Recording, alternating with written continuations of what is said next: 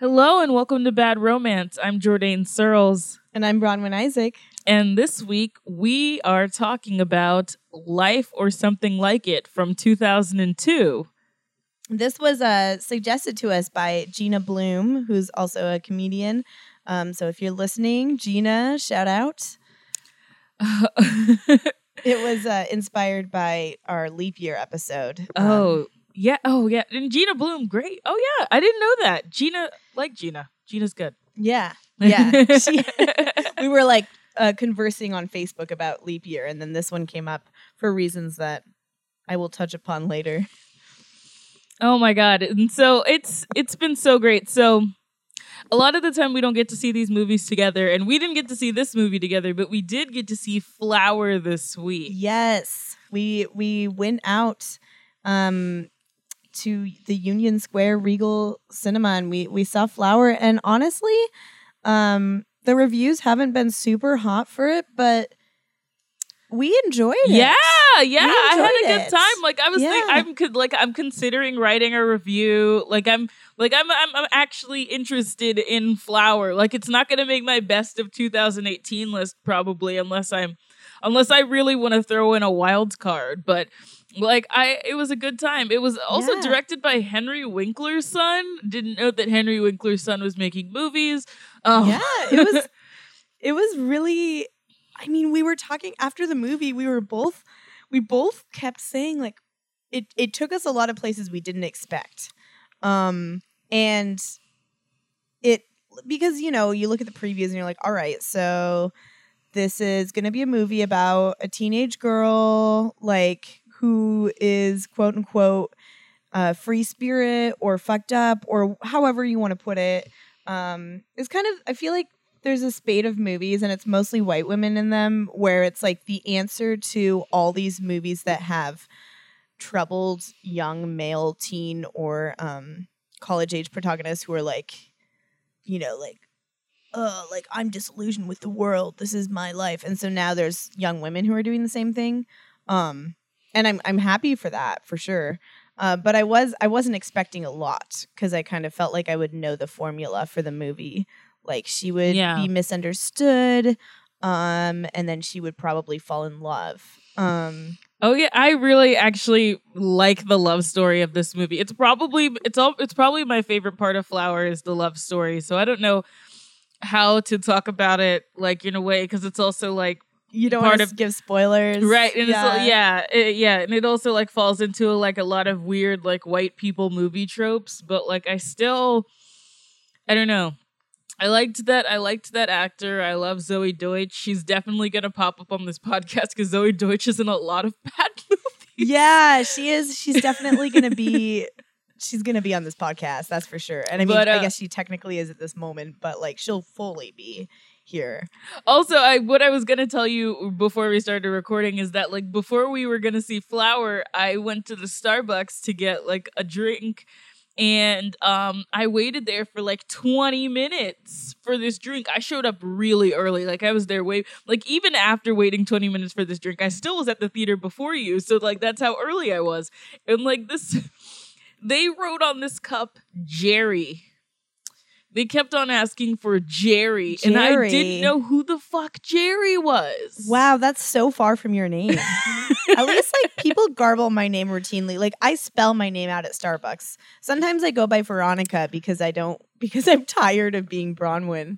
And people don't fuck up Veronica for some reason. But I spell out my name and it's still Browyn.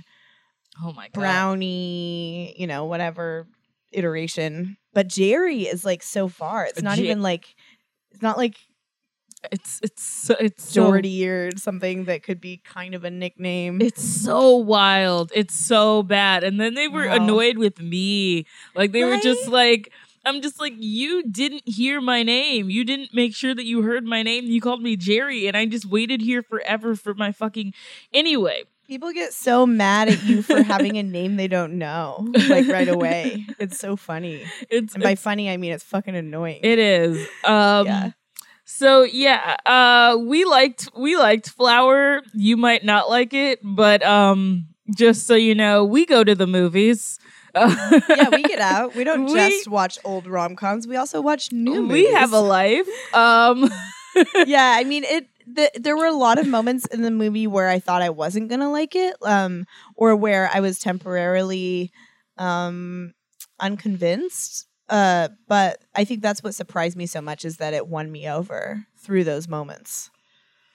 Again, Yeah. like, I'm being very vague because it's in theaters, so I think you should Yeah, just go see it. I think that I think it's a good way of like rejuvenating teen romance, especially, and it's not just because one of the love interests isn't like, you know, a model, but that definitely helps because I'm tired of that too.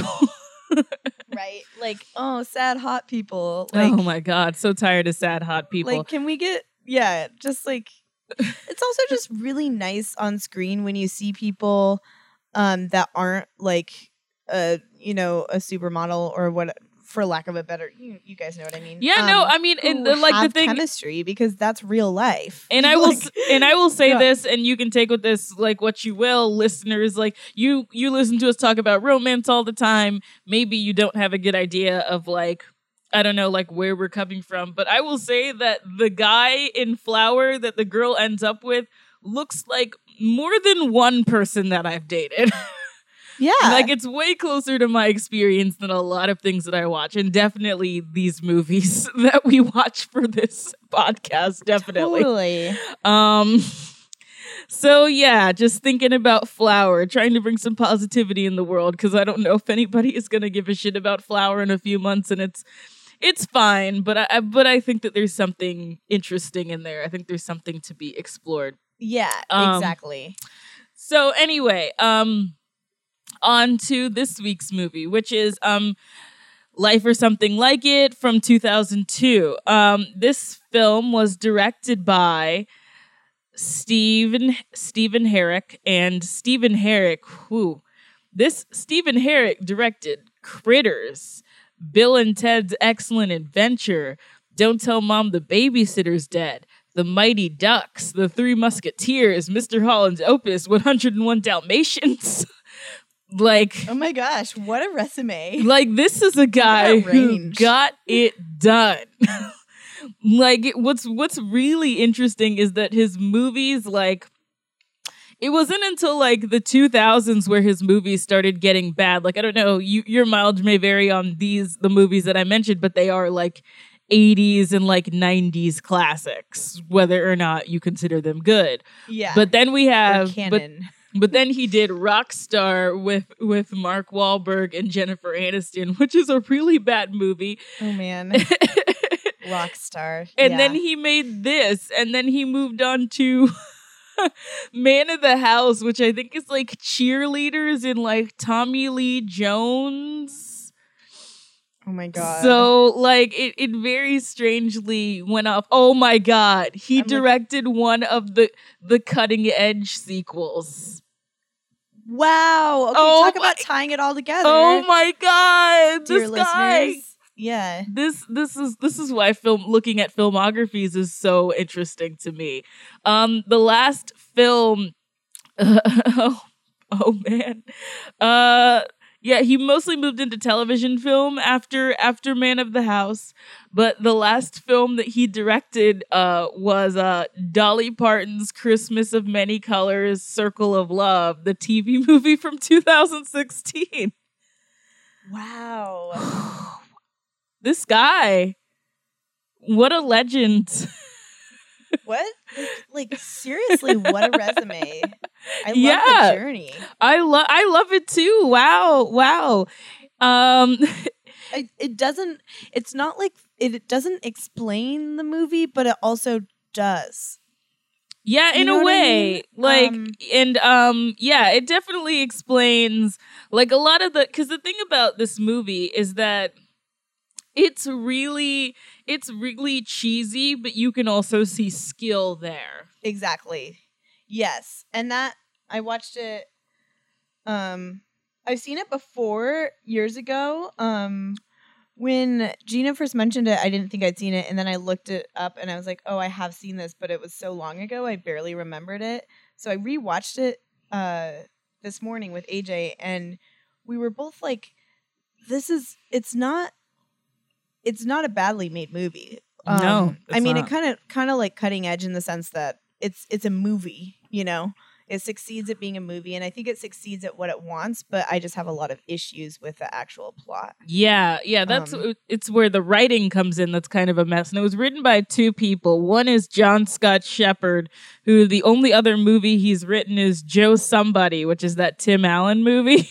Oh my gosh. About Tim him like Allen. standing up to a bully or something. And the other writer is Dana Stevens, so we actually have a woman in here. And let's see, what other movies has she?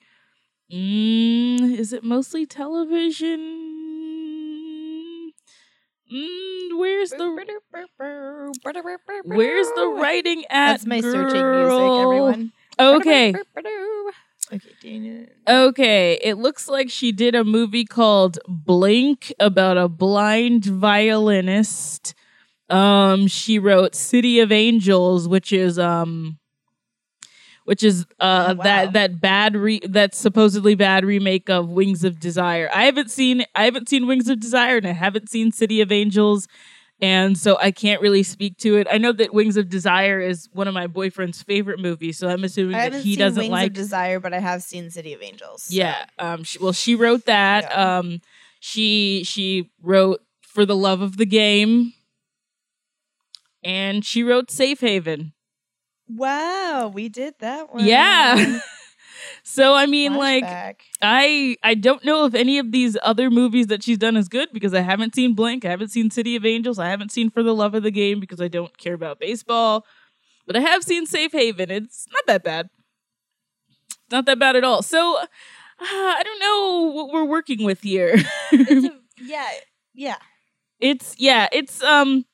This is a film basically about a reporter who she's got the perfect life. She's married to like this baseball. Well, her fiance is this baseball star who's the guy who plays Lindsay on Angel, and he was on Leverage for a really long time. That guy, and she is like up for a big promotion for like national news. She does local news now.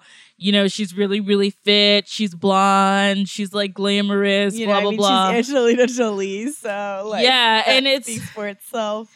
And like essentially like she's got Edward Burns, who is like a cameraman who is constantly, you know, snarking at her about how fake and plastic her life is, and you know, blah blah blah. He wears flannel. Yeah, I was just like, this is so fucking Seattle. Like, what a dick. Yeah, and she basically a homeless man. Of course, played by Tony Shalhoub. A homeless man played by Tony Shalhoub. I adore Tony Shalhoub. And I love how he always plays these tortured savants. Like, he's always a tortured genius of some sort, like Monk or this role. Like, I'm spacing, but there's definitely a couple other examples. Like, it's very rare to see Tony Shalhoub in a role where he is well-adjusted, you know, in quotes, or not gifted in some tortured way. Yeah, I assume that he's well adjusted in that marvelous Mrs. Maisel show that I still haven't watched yet. I have watched it. He is fantastic in it. Yeah, he's not tortured in the way that he is normally. He does play a very neurotic dad type, which he's great at. I mean, he is a dad, so not dad type. Yeah, he's fantastic in that. But yeah, he is less tortured in ways. His neurotic nature serves him well, and he's rich in New York. So yeah. Anyways, so he's this homeless prophet named Jack. And yeah, so that's like a lot of the plot. Like it's basically she finds out that she's gonna die, and a lot of it's just like reacting to that and, you know, trying to deal with it, and Edward Burns like negging her, but also like clearly wants to be with her too, and her dealing with her own insecurities and blah blah blah. And it's interesting because Because the film starts with like a flashback where it's like her, and I guess it's like a little. Here's the thing, like okay, I'm just gonna get this out of the way. Yeah. Angelina Jolie is white, yes, but there are other things in there, like she's kind of ethnic, like she's still a white lady. Like I'm never gonna say that Angelina Jolie isn't white, but this weird thing where like she's coded like super pale in this movie, Yeah. with the blonde wig it's just a lot. It is. It is a lot. And I was thinking about it in the She's flashback. Cambodian. Because that flashback, I was just like, that child could never have been her. Never. Yeah. Oh, yeah. No, I thought about that Never. too. I kept thinking about how the child did not look like her. Like yeah. Yeah, it's weird. Like, the child did not have her face at all. It was just like a blonde white girl, but like didn't look like her at all. She's Hungarian, and she has a little bit of Iroquois.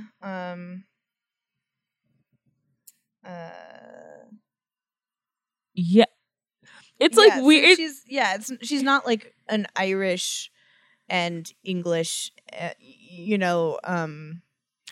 like Irish, English, French white woman. Yeah, it's like I don't want her to play like black women like she has played a black woman in a movie before, and I wasn't happy about it. Like no. I don't need that, but I also just need us to like acknowledge that she looks a little ethnic, and like you could even get like a little Italian girl.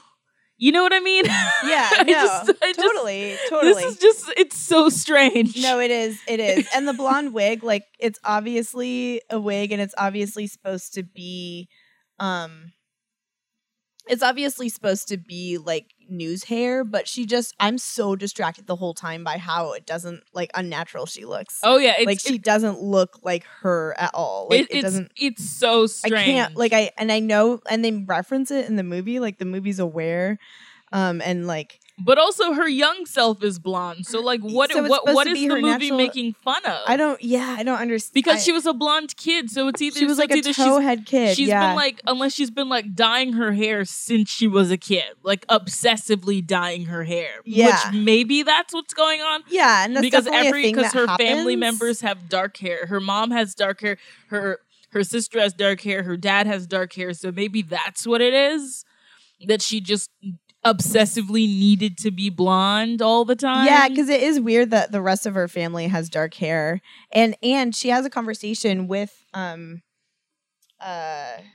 Edward Burns where she's like, yeah, well, of course I have to, like, he talks about her platinum hair, and she's like, well, I'm a personality, so I have to have this look. So it is implied that she dyes it as an adult. And I mean, I know a lot of people, like, I mean, I had really blonde hair as a child. I know a lot of people who had blonde hair and they dye it as an adult. But I don't know. I don't know why it bothers me so much. It bothered really me too. So it's like you're not alone. I'm not alone. Okay. It distracted me too. Yeah. And like it was like, I guess it was like more yellow as a kid. Like, I don't know, maybe she was wearing a wig. Maybe she was a kid that was obsessed with wigs. And they were trying to act like the movie, like she has glasses as a child, and it's like supposed to be implied that she was kind of dorky, but like, okay, I don't know. It's like, okay. I'm like, okay, you were a cute kid. Like, I don't get it. Like, okay, I think I can explain it. Okay, so this flashback here, so she's like a little girl, and then there's a boy that she likes, and then the boy kisses another girl. And I didn't know who that other girl was for the longest time, and now that I've watched the whole movie and thought about it, I think that other girl was her sister. Yes, because her and her sister have a really wrought relationship. It shows them with their father, and like, of course, their mother died when they were kids. And the father seems more interested in the sister's life because the sister has kids and, she's married and everything. So she has a more quote unquote traditional life. And then the sister's just like really cold to Angelina Jolie. And later, in a conversation, it's very clear that the sister's jealous of Angelina Jolie. She's like, you always got attention. Which I'll get into how that doesn't make any sense in a second too. Yeah. So we get this flashback, and then we see her in her real life, and it's just like she works out every morning, just like obsessively with her best friend who's also a newscaster. They work out and they look at Stockard Channing, who plays the news lady that they both idolize, who's clearly supposed to be like a Diane Sawyer maybe, or that was my read. Yeah. And so they're obsessed, and that's what they want, and they want to be like her. And like, there's a part where her friend is like getting on the treadmill, and she's like, I ate cheese, and like she's so upset about it. She's just like, do you think that, like, they look at the Stockard Channing, do you think that she eats cheese? Like, oh my gosh.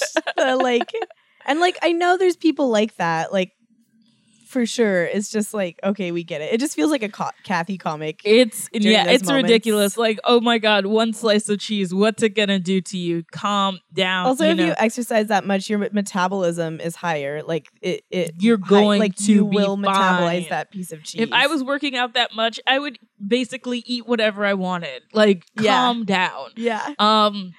And so we meet her baseball boyfriend, who, like I said, is Lindsay from Angel, worked in Wolfram and Hart. For all the Angel stands out there, he's really nothing in this movie.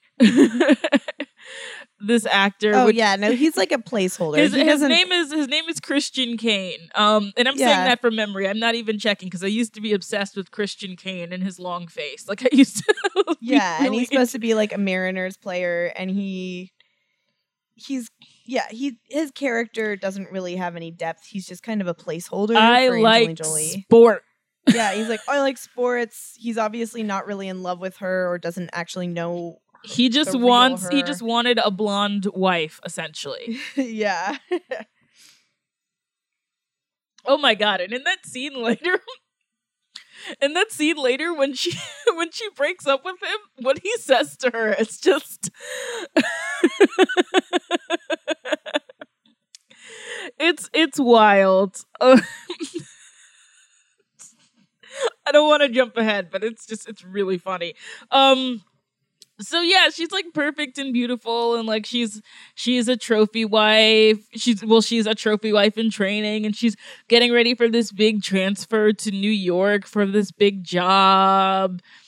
And then basically her boss, who's like a surprisingly nice boss. Like, I kept on waiting for this boss to be like sexist or terrible or something. Same, yeah. He really has her best interest at heart in this entire movie. Yeah, I was totally here for this boss. I know. I was like waiting for her to get sexually harassed, which sounds messed up, but I was just like, that's obviously going to happen, and it didn't. He's just a good dude. Yeah, he was just like, how to pitch and perform a story, so go do it on that camera. Yeah. And all he really asks of her, he's like, okay, you need to work with this guy Pete for camera, and Pete is played by Edward Burns. Yes.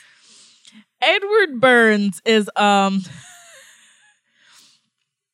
Edward Burns is basically this dude who has been making the same movie since the 90s.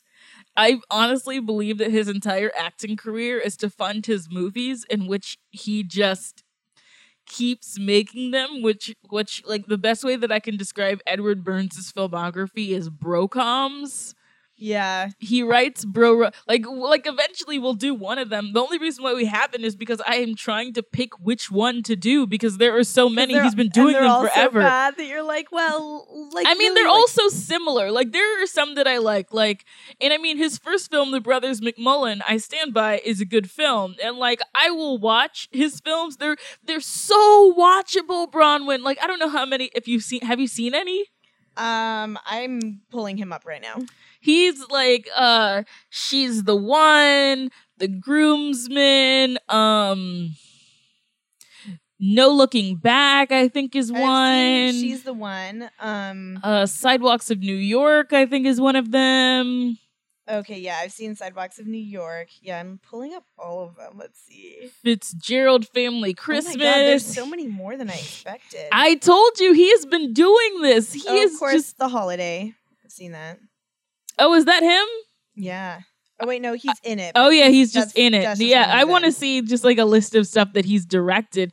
Yeah, like let me see. Yeah, he is directed The Brothers McMullen, She's the One, No Looking Back, Sidewalks of New York, Ash Wednesday, Looking for Kitty, The Groomsmen, Purple Violets, Nice Guy Johnny, Newlyweds, Fitzgerald Family Christmas, and something called Public Morals, which I didn't even know about. Oh, it was a TV series. Okay, Oh, yeah, that's I've seen Newlyweds too. okay. So I have seen almost all of these. And like it's I funny think how many. Yeah, so I've seen like 3 of those. Okay.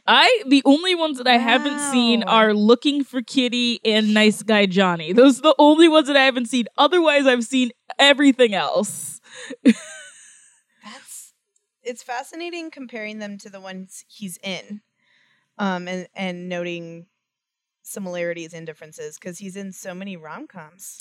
Yeah, He's he's in like 27 he's in Dresses, he's you know, yeah he's- he's the Um, Object of Desire in 27 Dresses, which people keep on asking us to do, and I want people to know that I think that 27 Dresses is a good movie. Yeah. So if we do an episode on it, we're just going to talk about how we like it, just yeah, so you if know. we do 27 Dresses, I feel like it'll be one of those episodes we do right after a movie that was so bad we needed to just shake our brains out. Yeah, I don't and know have why fun. people remember 27 Dresses as a bad movie, but you're remembering it incorrectly. I think It's the great. concept of it feels like there's a lot of ways it could be bad.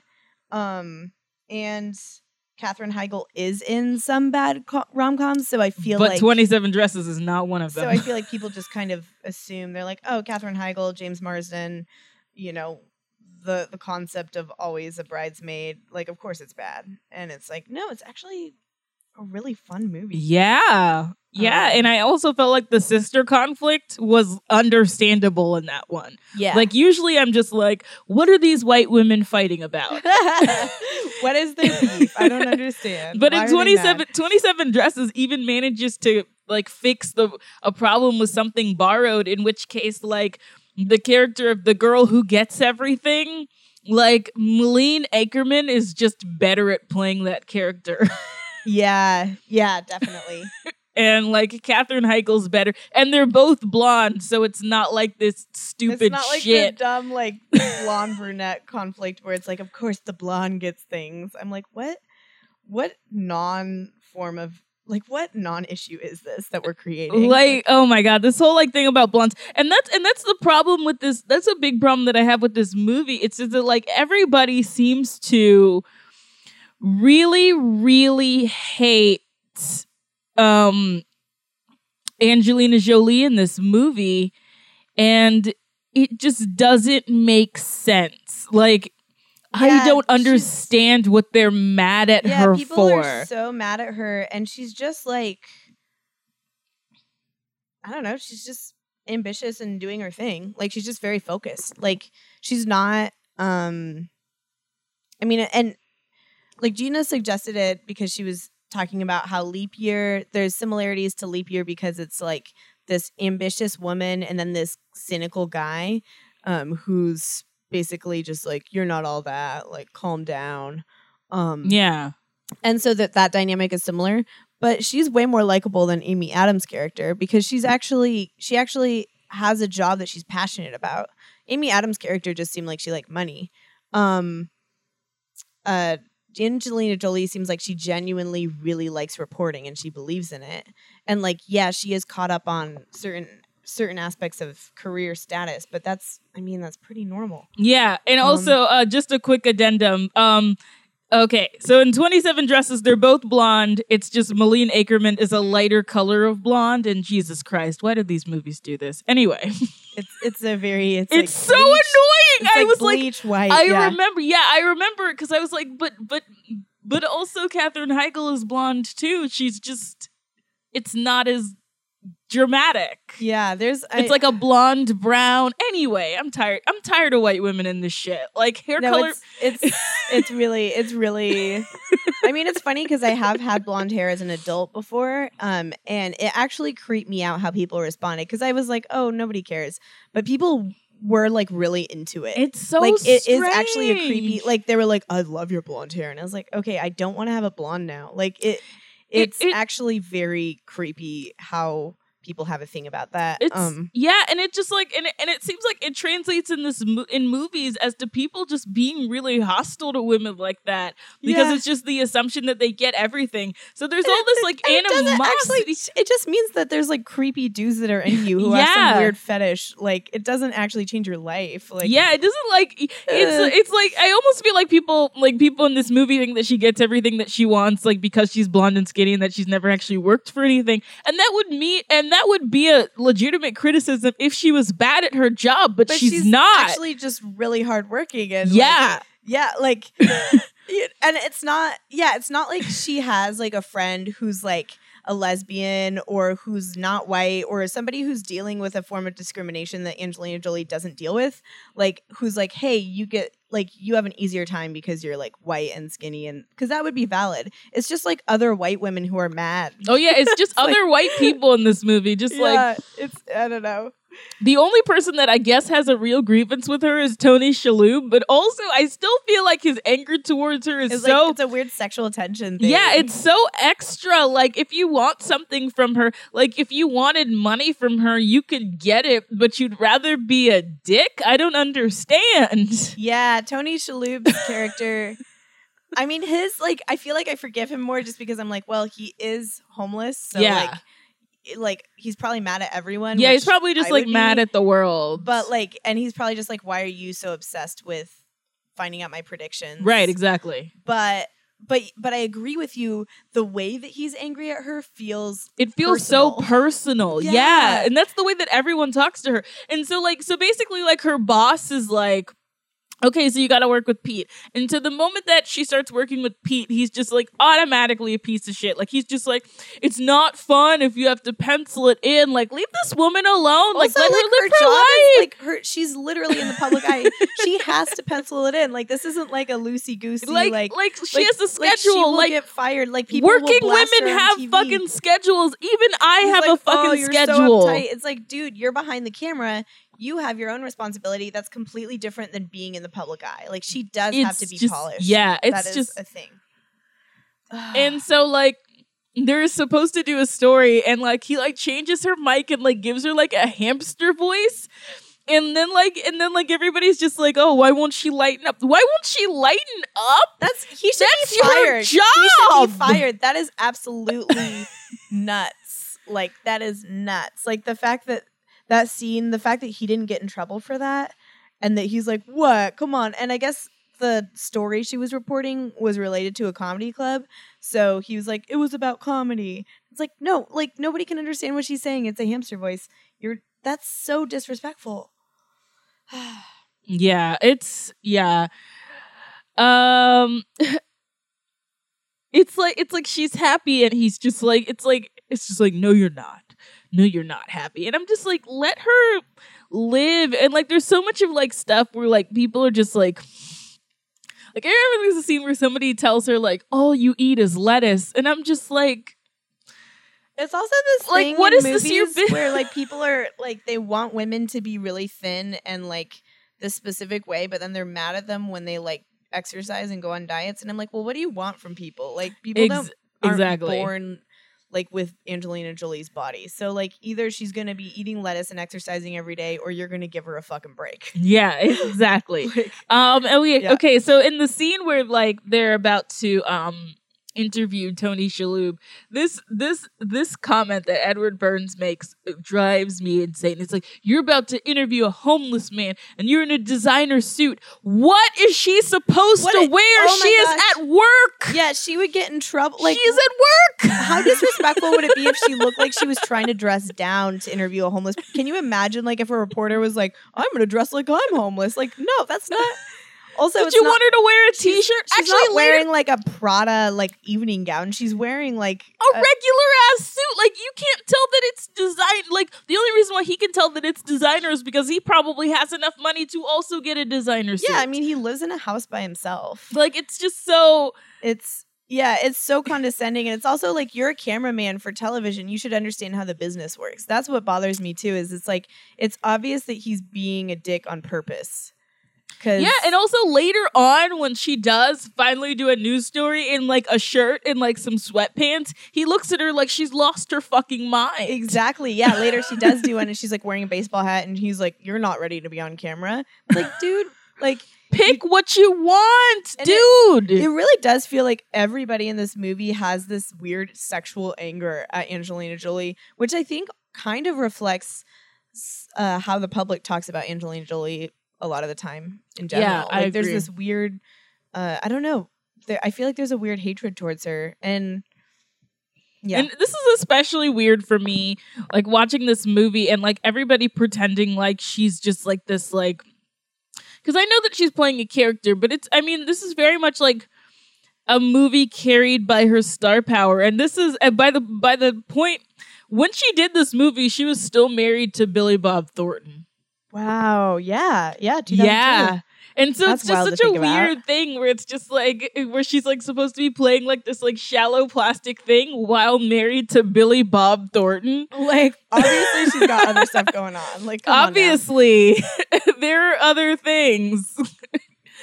Yeah, it's very strange. I just wanted to point that out. Meanwhile, Edward Burns Oh my gosh. is married to a former model. Anyway. Yeah, well. Anyway. Yeah, just the. I just. Like, why? It's just. He's just like the epitome of male privilege and the most annoying, like the laziest form of it.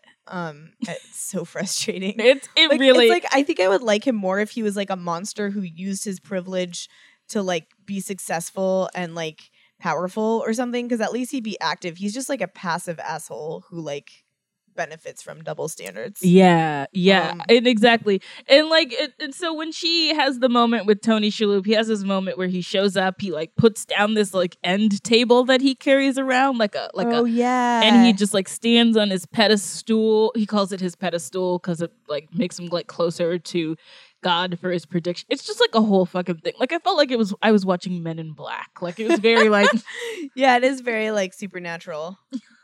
I mean, it's all like, this is a rom-com that's based around a prophecy, so yeah, it's I guess in that sense it's like a nice departure from a lot of the plot lines. But yeah, and so like he tells her that she's not gonna get the job and that next Thursday she's going to die.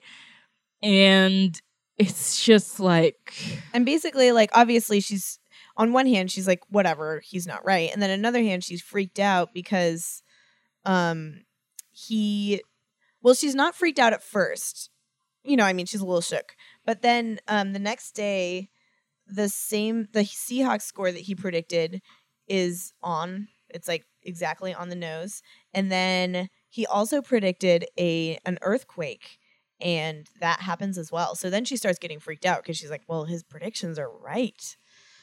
So she goes to Edward Burns because he's the only person who really, like, he was there and he's the one who knew the guy, and Edward Burns immediately gaslights her. Yeah. It's so, yeah, Edward, he's so useless in like helping her unless it benefits him directly. Like he becomes nicer to her when he gets the feeling that she might like be with him. Yeah. And it's really annoying. Like it makes me think that he doesn't care about her well-being outside of the fact that she might be with him. And that makes me really dislike him. And it makes me like wish that she had, it's not even that she doesn't have people that she can talk to. I wish that she felt like she could talk to other people that weren't him. Yeah, because like the movie, like, I mean, there's a scene where she tries to talk to her sister because she's thinking like, oh, I'm gonna die, I need to like talk to the people in my life. So she basically goes and tries to clear the air, and she's like, hey, like, ever since mom died, like, I just feel like we've been distant, and like, do you ever think about meaning, and like if you're just going through the motions and you don't actually believe in what your life is? And her sister just completely ices her out. Yeah, it made me really upset because like essentially like the sister doesn't seem to like her because she works on television and because she dates a famous person. But her sister feels that way while living in a mansion and while like having like while living like a very wealthy life. So it just doesn't make sense that she's upset. And like, I mean, and to Angelina Jolie's character's credit, her character's name is Lainey, by the way. To her credit, she's basically just like, yeah, I just don't see like why you think that I'm doing better than you when you're more financially secure than I am, and you like have a more like better like traditional life. And like the sister is just like she's like, you have Sister's two just like- kids who are like, you know, of course they're like honors students and Yeah. like, all that. And the sister, I guess the sister's husband is like dealing with alcoholism and sex addiction, and she brings that up out of nowhere, and then and Lainey's like, oh, I didn't know that.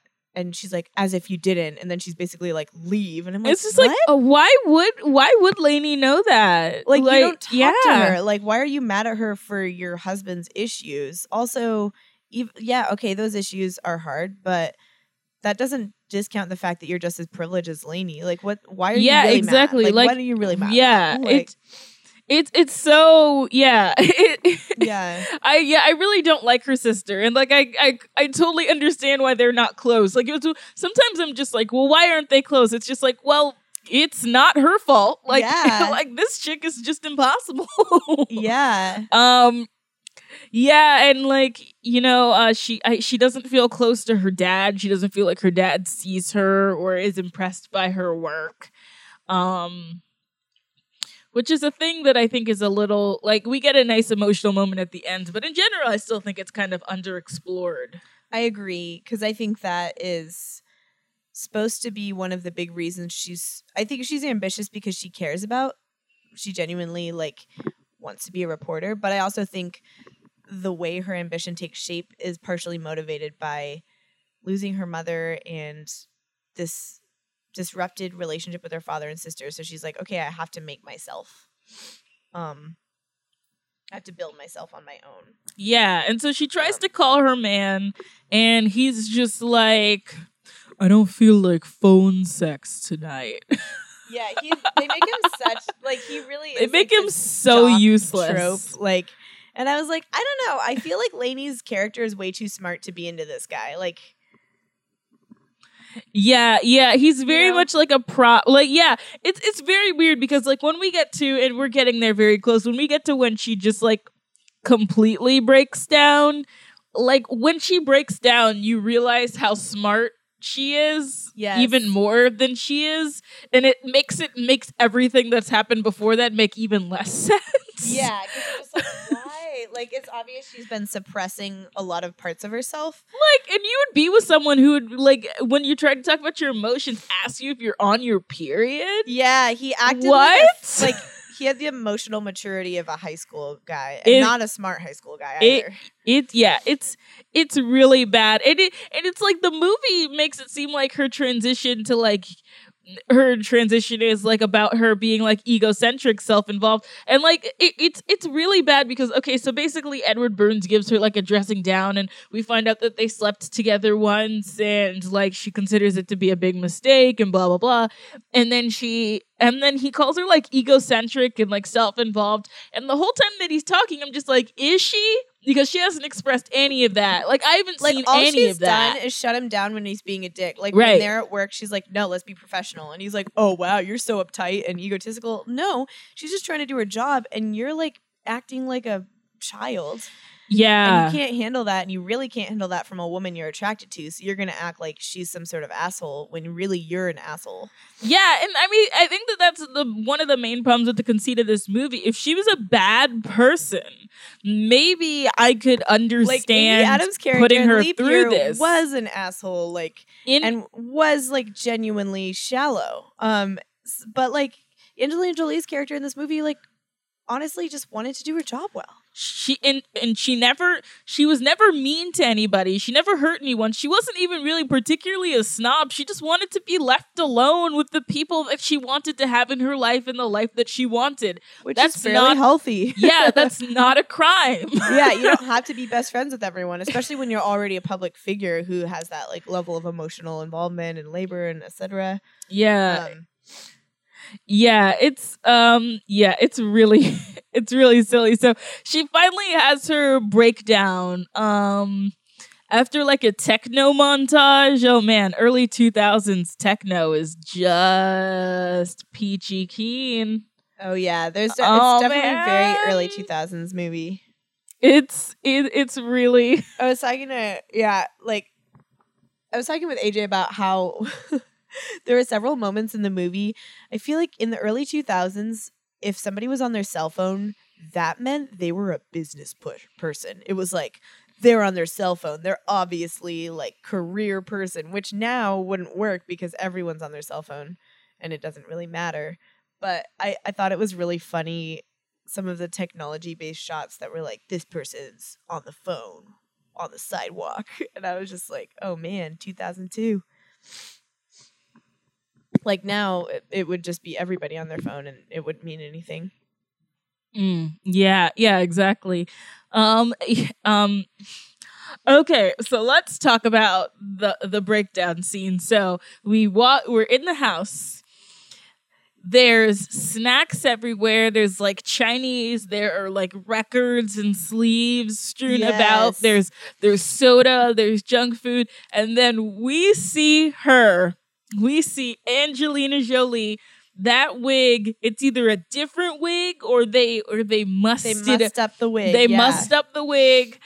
They put her in glasses and they put her in a Social Distortion t-shirt. My God. Oh yeah, it was. I was very attracted to her in that scene. Oh, she was right. I was like, that's like a look. Like this is supposed to be her like being a mess. I was like, she looks way hotter this way. She looks, and she looks so good. And like you see like a picture of her in high school, and you basically see like that's who she was in high school. Like she looks like a fucking drummer. Like, and I'm just like, she's awesome. Like, I'm like, hell yeah. Like I related to her character finally. Yeah. We probably would have listened to a lot of the same mix CDs. Like, I'm so about this. I was finally like, finally, I see myself in one of these films. Right? Like, I really got her. And then there was somebody, and then Christian Kane comes in and he's just like, have you showered? And she's like, nah. She's like, no, I didn't shower today. Oh my, and I'm just like, girl. I also like, and he's girl. like, right? And she's just like eating and like, just like listening, like rocking out. Yeah, she was just living her best life. And he was just such an asshole. And I really had a hard time believing his character because I feel like even his character, who's supposed to be this like cardboard cutout of like a rude jock, like would be like, oh, how are you? You're having fun. Like, do you want a beer? Like, I don't know. I just couldn't imagine him actually being upset by that. Yeah. One day without a shower. Like, she's not like, I like how he's like, oh, gross. I was like, really? Come on. But like, here's the thing. Like, if you do not like your woman when she has not had a shower and her hair is a little messy, that's like, not your woman. Yeah, you don't actually like her. And you definitely shouldn't marry her. Definitely not. Yeah. Like, what are we doing? What are we doing? What are we doing here? And like, then she asked, like, oh, why do you want to marry me? He has the nerve to say, you've got a great ass. And then, yeah, that's his leading line. And then he goes, and you're kind of funny. And I was like, no, what? Abort. Like, I was like, wow, this guy isn't even good at lying. Like, he can't even just be like, you're like, it's very easy to answer that question without being brilliant. You can just be like, you're smart, you're funny, you're attractive. Like, but there are so many things that you can say that like won't get you in trouble. Like, you've got a great ass. Yeah. What nonsense. And then she tries to talk about emotions and he's just like, I love you because we don't have to talk about stuff like that. And then he takes her to Safeco Field where he pitches balls and she's supposed to do batting practice. And at first she's like kind of into it. She's like, okay, this is kind of cool. And then he's like, yeah, I just do this for 20 minutes so I don't have to think about my feelings. And she's like, wait, so you're just trying to get me to not talk about my feelings? And he's like, yeah. And I'm like, really? And then she dumps him. Yeah, she breaks it. And then, oh my God. Okay, so let's get into what he says when she breaks up with him. She says, they're basically lined up behind you, Lainey. What? Right? I'd be like, bye, have fun with them. What? That's so manipulative. Like that was in his pocket. Like he was waiting to say He was waiting like, to she's say- obviously gonna dump me eventually because I'm a deadbeat like partner. But like I'm gonna get so much pussy. And I was like, ugh.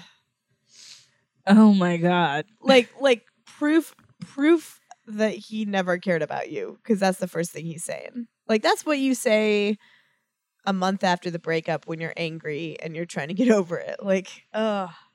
It's man. And so this is when she really goes off, man. Like she's like drinking, she's wearing sweats, she's wearing her glasses full time. Like she's really just like out. She's really out here. And then she finally is like ready to like come back to work. And they're wondering where she's at. And she shows up. She's in the sweat. She's in the cap. And she's ready to go. And like she hasn't showered or whatever. And she's just like really fucking chill and like really fucking sexy in this scene. Honestly, like to be real. And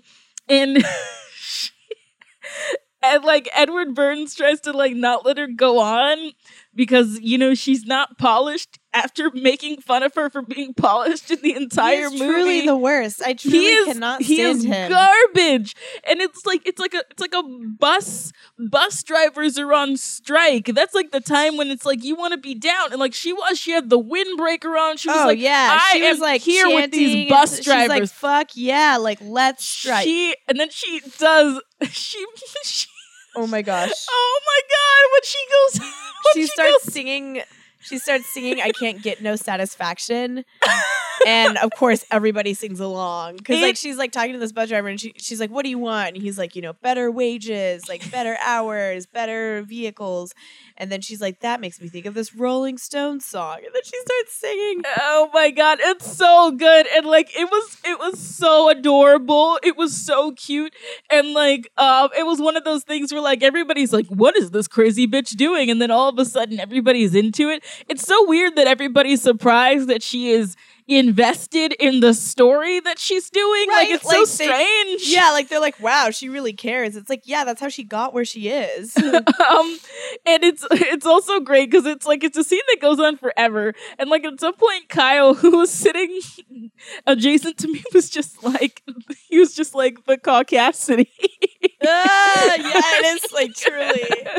But I was like, yes, this is a white moment in cinema, but like it's very amusing. But it's delightful. Yeah, absolutely. I was like, they're like having fun with this moment. And then eventually they put like a black woman in the shot who's like really getting down. Yeah, she was like, I like the Rolling Stones. Like, yeah, let's do this. Absolutely. It's great. It's great. It's so wild how people like call her crazy for. There's nothing crazy about what she did. And maybe it's just because we're used to like personality news of like today, and maybe I don't know, maybe it was like weirder in 2002. I can't really say because I was too young to really care to know what the difference would be. Yeah, absolutely. Yeah, and I mean this is like the beginning of the Bush years, which like this movie made me realize that because you know when you live in the South, a lot of the candidates that the rest of America hates, like we don't. So when Bush became president, nothing really changed where I was. Right. No one really cared. Like it was positive, and positive meant neutral. Yeah, you know? Totally. Yeah, so it was just like interesting.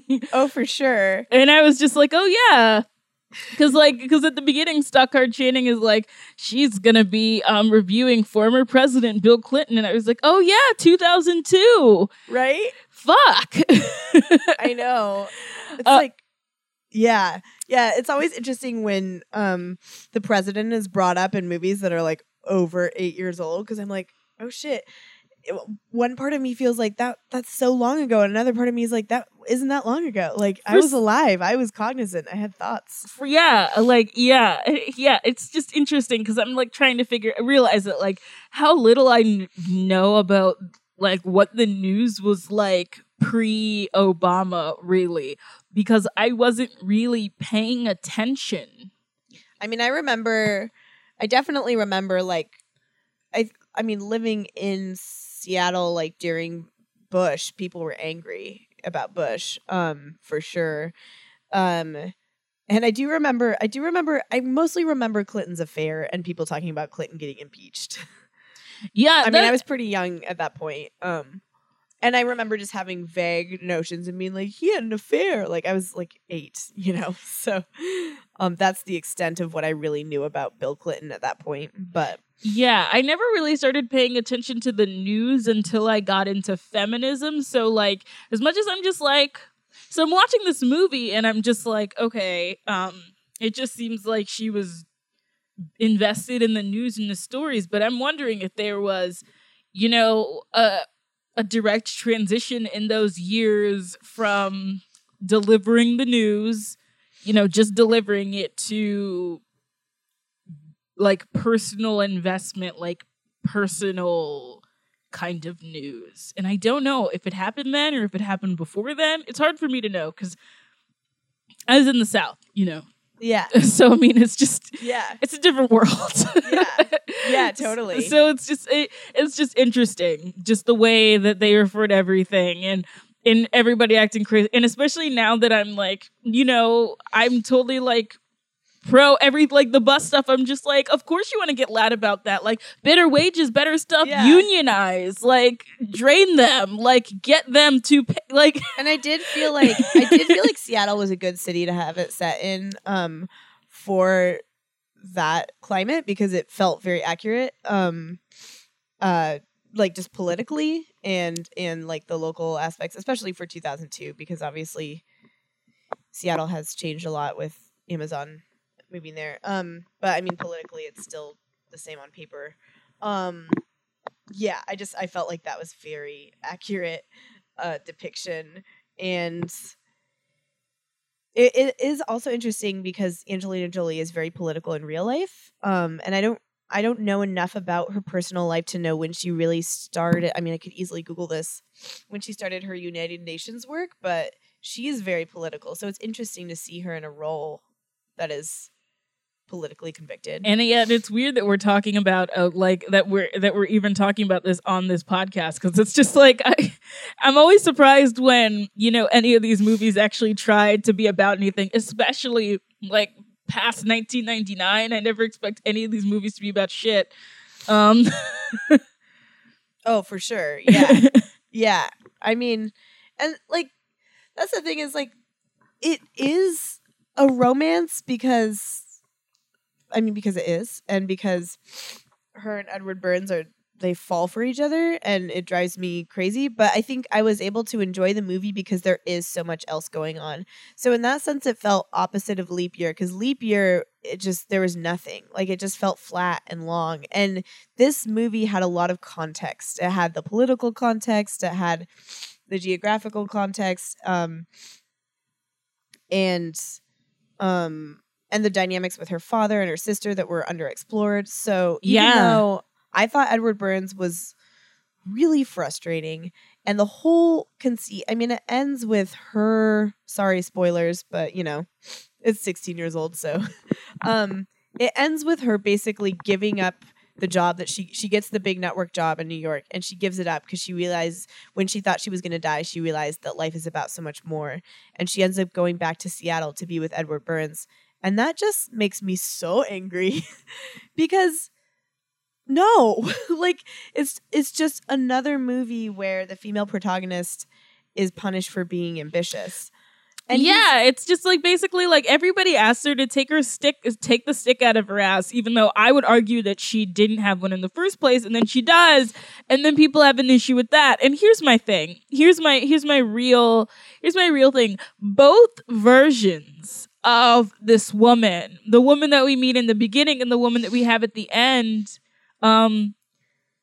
they are both good people and people that I would like to be around. Yeah, like she seems great. And she's not stuck up. She's just good at doing things. Like she is just an attractive woman who is successful. Like that is all. Like she's not rude to anyone. She's not elitist. She goes and visits her dad. Like yeah, it's just purely it really does just feel like misogyny.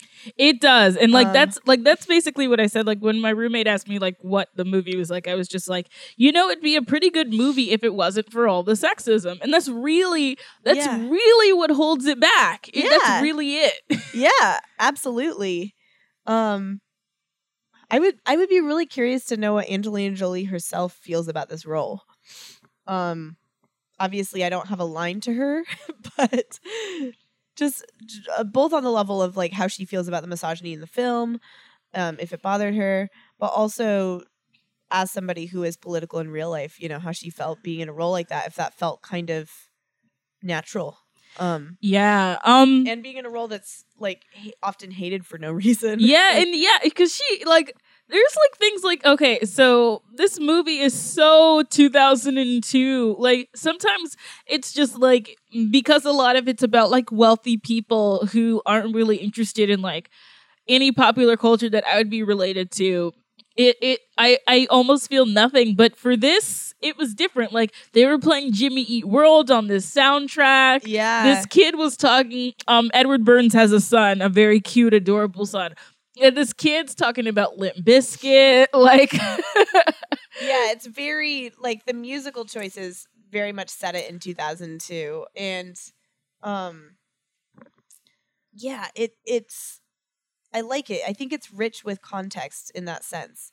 It's just like the actual love story is really condescending, and yeah, the kid basically kind of saves it a little bit because when they do the hanging out montage and stuff, like having the kid around is really helpful. Edward and Burns' like son is like genuinely like a fun, sweet kid and gets along with Angelina Jolie and like makes Edward less of just an asshole. Like it humanizes him. Yeah, and so they like get together and they have sex, and then she gets the job that she wants. Like everybody thinks, oh, she made this like crazy risk, but turns out that the news like dedication and enthusiasm. Wow, wild. Yeah, wow. It's almost like they want people to watch it. What a concept. And then he gets mad at her for accepting the job that he knew that she wanted. And then he has the nerve to be like, nothing ever satisfies your appetite for long. Shut the fuck up. You knew that's like, what she wanted. No, this is like, that's so, it was funny. AJ and I were both like, what the hell is he doing? I was like, like what? I was also like, okay, first of all, your critique is completely invalid. Second of all, you knew she wanted this job. The only way his critique would be somewhat valid is if she got the job and immediately was like, this isn't enough. Like, no, this is a job she's been working towards for years. You knew this, and now you're gonna be a jerk because you guys hooked up once. Like, calm down. Yeah, it's like they fucked like once before the film started, and then like they fuck once in the film, and it's just like obviously has had feelings for her since the first time they fucked, probably before then. But he's really bad at he expresses them like a 13-year-old. Like he's just mean to her. Yeah, it's like, yeah, he's such a baby. It's so annoying. And she goes to New York to get the job, and there's a bunch of stuff with the prophecy. I find the prophecy really uninteresting, which is why I haven't talked about it, and I assume that's why you haven't talked about it either. Yeah, I mean, like I feel like I said what I wanted about Tony Shalhoub, and that's really all I feel about the prophecy. Yeah, exactly. So he goes and he's worried that she's gonna die. She goes to do the interview, and it's actually, oh my god, this interview scene is actually really fucking awesome. So she goes, she interviews Stockard Channing, and she finds out, oh, you're only supposed to ask her questions that she can answer, and she decides to just throw it out, and she's just like, you got all this success, and was it worth it? And wow, like what follows is like, because Stockard Channing isn't in this movie for very much. It's almost like she's like supposed to be a symbolic character, and I really thought that she was going to be wasted in this movie, and then this scene happens, and I was like, no, she wasn't. Yeah, this is fucking great. It was great. and yeah, she ends up crying. Oh my god, she's just basically like, I don't know, like she's just like, I don't know, and of course the network heads love it and want to immediately give Angelina Jolie the job, and she says, no, I'm going to go home. Because she's thinking about Edward Burns. Yeah. Also, before that scene, we should mention that the payoff for the dad thing is you find out that he says, oh yeah, I tape all your stuff. And then there's a video of this little white girl that could never be Angelina Jolie singing for her mom. And it's actually really cute. It is really cute. It's like, obviously this kid is really talented. It's like when her mom's sick and she's very sweet and she loves her mom a lot. And yeah, because in earlier scenes, the father doesn't really respond to Angelina Jolie when she's telling him about work. He kind of ignores that, but he's paying attention to the sister talking about his grandkids. So that moment, I feel like with the video was a really sweet kind of bookend to that. Yeah, dynamic. because it really punctuates the fact that like he loves her, he just doesn't know how to talk to her. Yeah. Which I think is like something that a lot of dads feel. And I think the other sister, the difference between Angelina Jolie and the other sister is Angelina Jolie is receptive. And so she tests the waters with her dad. And when he doesn't really respond, she just kind of pulls back. But her sister just kind of has this barreling style where she's just like, I'm here. I'm talking about the kids. Yeah. She's more aggressive about it. Yeah. So the father seems more engaged because he's kind of forced to be. Yeah. So she gets that. And, she gets the New York job, and, Stockard Channing tries to, like, get her fired, and it doesn't work. She basically gets the opportunity that she wanted, and she gives it all up for... I hope that you heard me put my phone just down on my desk, because it's just... It's like she thought she was gonna die because Tony Shalhoub told her. Then she freaks out and listens to Social Distortion again, which is great, and hooks up with Edward Burns and dumps her fiance. Then she gets this job, and because she hasn't died, she realizes life is about more than status, supposedly, and also that interview with Stockard Channing, she's like, oh, success isn't all that matters. So I guess I'll just give up literally all of my ambition and go be with this guy that and I've then just slept with twice. and then just walk out into the road and immediately get shot. Yeah. Hang out with him and his son. Like, what are you gonna do? Are you gonna marry him? It's like you're giving up a giant career move to move back to Seattle to be with the guy who basically negged you into a relationship, and I just don't see it. Don't see it. And if this is how he treats you at the beginning of the relationship, imagine when the novelty of you has worn off. I kept thinking about that. I was like, this is his game at the beginning when he wants her. Like, can you imagine after they've had a few years and some fights? Like, yeah, this kind of behavior is not okay. Like, I'm so tired of the shit. It's in so many of these movies.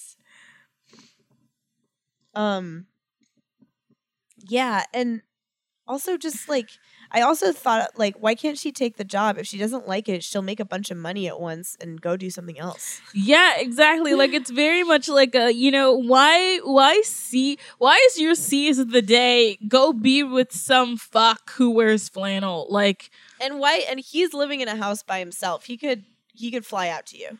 Exactly. I don't get it. Have a few weekend trips. You guys can both afford it. This movie, the amount of money, I don't know what local news reporters make, but I know they don't actually make that much. They don't make the apartment money that she made. Yeah, I think that her standard of living was coming from living with the baseball star. So she actually needed this job probably. Yeah. Because she was like, I actually don't know like where she was living. It kind of seemed like she was just kind of like crashing at Edward Burns' place. Yeah, because when she dumped well, it was weird because at the beginning it showed her in an apartment, but then later it seemed like she was living with her fiance. So, yeah. And I don't know if it was his or both of theirs or what the deal was. Yeah, I don't know what was going on, but the long and short of it is that like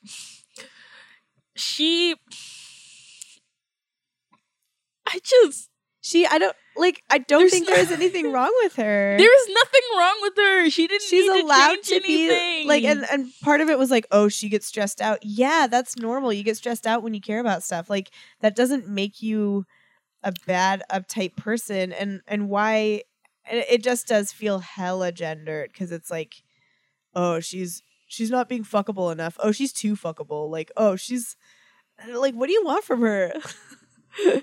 This is my leave Britney alone video. Like, leave Lainey alone. Leave her alone. Yeah, she's fine. She didn't need Pete. Like, she would have been fine. She would have prospered in New York. And you know what? She could have worn her glasses and worn her mussed up wig and got her like a finance man. She could have like found like any comedian. Oh, for sure. Any comedian. I know that was my other thought is I was like, there are so many men like Edward Burns you can find in New York and they'll probably Edward Burns looks like any comedian. He looks like literally everybody that I know. Like, and that doesn't make him, I don't know. I'm not saying he's like ugly or anything. It's neither here nor there. It's just like she can find him. Like that will be easy. Yeah. And I'm trying to think if there's a better if like there's an answer to this movie. If there's an answer to this movie, because I mean like because